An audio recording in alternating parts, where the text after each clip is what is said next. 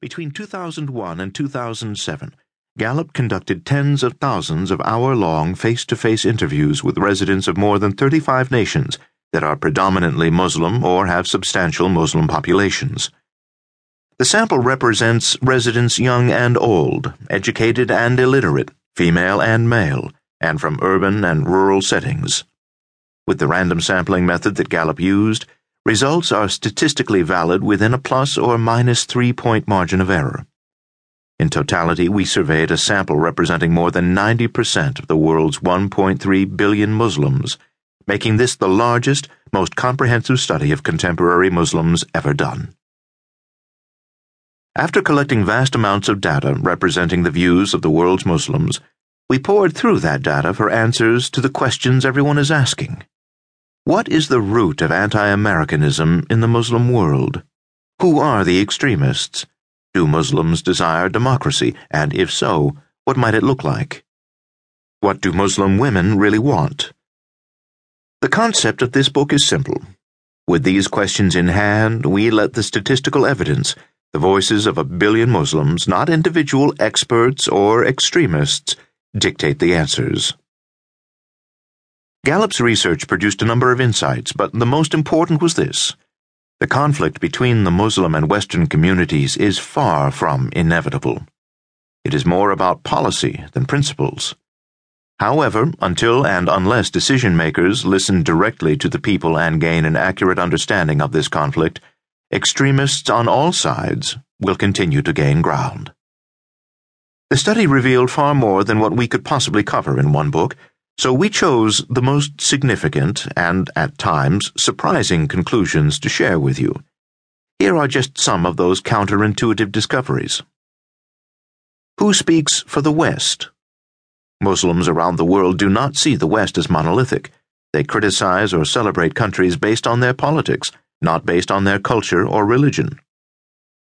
Dream jobs.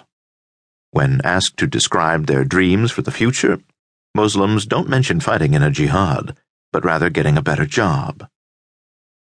Radical rejection. Muslims and Americans are equally likely to reject attacks on civilians as morally unjustified. Religious moderates.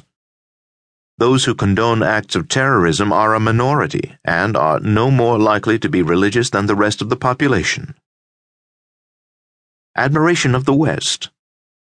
What Muslims around the world say they most admire about the West is its technology and its democracy. The same two top responses given by Americans when asked the same question. Critique of the West. What Muslims around the world say they least admire about the West is its perceived moral decay and breakdown of traditional values. The same responses given by Americans when posed the same question. Gender justice. Muslim women want equal rights and religion in their societies. RESPECT. Muslims around the world say that the one thing the West can do to improve relations with their societies is to moderate their views toward Muslims and respect Islam. Clerics and constitutions. The majority of those surveyed want religious leaders to have no direct role in crafting a constitution, yet favor religious law as a source of legislation. Here is an overview of the main themes this book will cover. Chapter 1. Who are Muslims? In many Westerners' minds, the horrific acts of 9/11 have cast a pall over Islam and Muslims. Yet since 2002, Gallup poll surveys indicate that a majority of Americans still say they know virtually nothing about the views and beliefs of people in Muslim countries. Beyond the messages many Westerners get from sensational headlines and violent images, what do Muslims believe? What do they value? How can understanding Islam's basic beliefs shed light on contemporary issues? Chapter 2. Democracy or Theocracy. Is Islam incompatible with democracy? Why are there so few democracies in the Middle East? These decades-old questions continue to dominate foreign affairs. Do most Muslims want a theocracy or a democracy? George W. Bush's administration embraced the promotion of democracy as one of its rationales for the invasion of Iraq.